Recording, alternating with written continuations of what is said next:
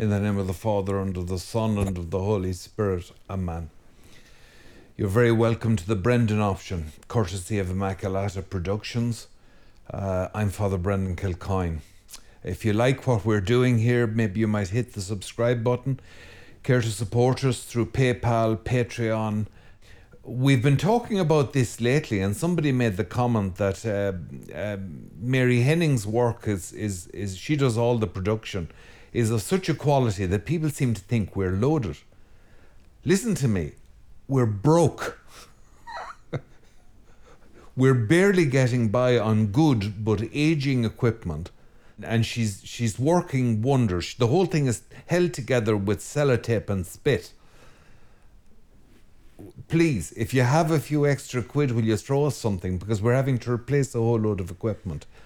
Don't mistake a great artist for excellent working conditions. No, a great artist will sometimes do great work in a hay shed or a garden shed. There we are. Oh, comments and prayers. Prayers. This is the second in our new CINE-CATS series. CINE-CATS is a little series we'll do just on potted quarter-hour film reviews. Okay, it's where I get to mouth off and shove my taste down up your nose. It's a pretty good arrangement. I like it. Now, the last day we took a look at The Spy Who Came In From the Cold, because I like The Spy Who Came In From the Cold. Today, I'm going to indulge myself with another little treat. Bladerunner. Ridley Scott. Yeah. I saw it when it came out in the Aula Maxima in the Great Hall of Maynooth. The Students' Union were showing it. And it was a sight to see. The special effects, the cinematography were just superb. And the combination of that with the score by Vangelis, who was then so well known. You know, he had done the Chariots of Fire one as well. The wonderful, moody score. But the score was indivisible from the optics, from the production, generally.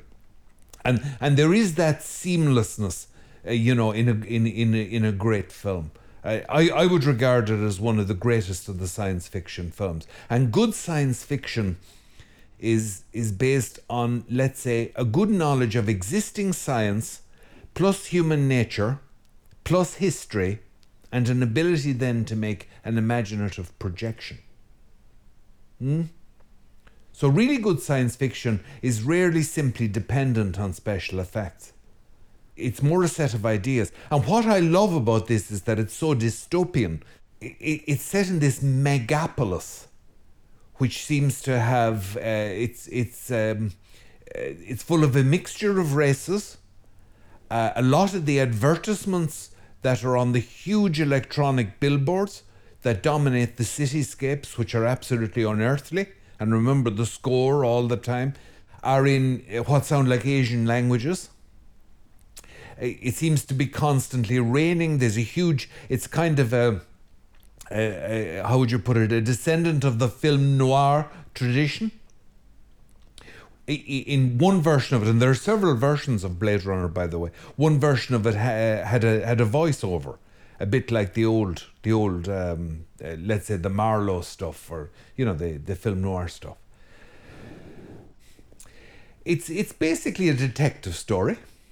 There are even, to an extent, slouch hats and a certain retro quality in the dress. To an extent that you find also in another science fiction film, I'll discuss it another time, Gattaca, which also used a mixture of very disciplined, very, very controlled, forward-thinking, a touch of the fantastic visually in its science fiction, with an interesting retro in terms of clothing styles. Interesting imaginative takes on what the future may look like. Set in a future great city, I think Los Angeles, megapolis, A group of mercenaries have mutinied on a distant planet in a mining operation. These mercenaries are all cyborgs. Cyborg, the right word? No, they're robots actually. But they're produced to a remarkable degree of quality, mimicking human emotions, everything.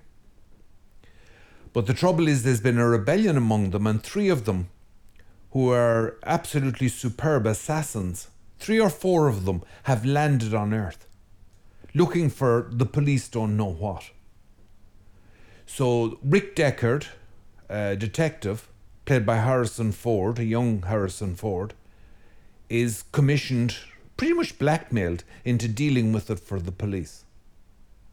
The whole thing is extremely well done. Very tense. The head of the robots, who are played by human beings, because these robots are produced to such a superb level by the all-powerful Tyrell Corporation. And this again was very forward-thinking. This again was very, very forward-thinking. That they look just like human beings, talk like human beings.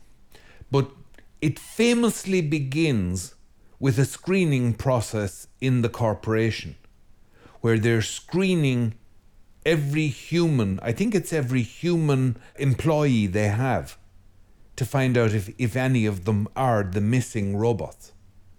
And there's just one particular type of question that will cause a reaction in the eyes that would be humanly untypical. It's extremely well done. The question is about, you ask the employee about his mother, and that will set off the reaction. I won't spoil it for you. It's very dramatic, the beginning of it. Ford hunts down the robots. A whole load of questions are arisen. What is it to be human? What is it to live? What sort of future have we ahead of us? All these questions are asked without really being asked. And I love that. I think sometimes, how will I put this? Tolkien has done more for the cause of true religion with that book, The Lord of the Rings, than any amount of highly skilled catechesis. He has brought more people to God, and God is not mentioned once in the whole book. I love it where the great questions, we can go right to the broadest possible meeting place here, common ground. Common ground, planet Earth, back onto Earth, where the great philosophical questions are risen without rising them at all. But a superb piece of artwork actually gets you thinking about them. And I won't spoil it for you, but one of the absolutely iconic scenes at the end, which apparently were just thought up, it was thought up by the actor, Rutger Hauer, who was then in his glory or coming into it, plays Roy Batty, the fearsome head robot, a highly skilled assassin. And of course, it turns out that what they're looking for is Mr. Tyrell. They're trying to get access to him because he made them. And they are trying to link with their creator because they have a built-in expiry date. And they think that he may be able to change it. Do you see the questions that are rising here? There are huge questions rising here. It ends with an absolutely superb scene and words that were apparently made up by Hauer. But they thought they were so good they left them in. Much like Orson Welles famously did the same thing in The Third Man. Another film, great film I'll talk to you about some other time. And he's there, he's mortally wounded. He's dying, but not from wounds. He's dying because his expiry date is up. And he hasn't managed to defeat Ford. He has murdered his creator when his creator couldn't help him. And he now has to accept that he's dying. And as a last gesture, he actually spares Ford's life. And he just sits on the top of this apartment block in this incredibly seedy, rundown part of the city. And there's rain. It's constantly raining anyway. And the rain is falling on him. And he just looks at Ford, puzzled. And he says, I've seen things you wouldn't believe. And he goes, it's a famous scene. I won't spoil it for you. Attack ships on fire off the coast of Orion or something like that, on the edge of Orion. I mean, it's so elegiac, it's so poignant. And the music and the rain, and there's a dove. Oh, stop. It's beautifully done. It's like haiku. It's like, that Japanese poetry, just a few strokes. And it's just perfect. And it is so sad. It is so sad. And he says, all over, or all forgotten, like tears in rain. Time to die. And his head just falls. I've seen so many people die, and it's so undramatic generally, like that. Ford has fallen in love with a woman whom he thinks, knows is a robot. And as he's running away with her, he says, I don't know how long she has. But then again, who does? I offered that to you. Look, I'm not asking you to think about religion. I'm not asking you to think about God.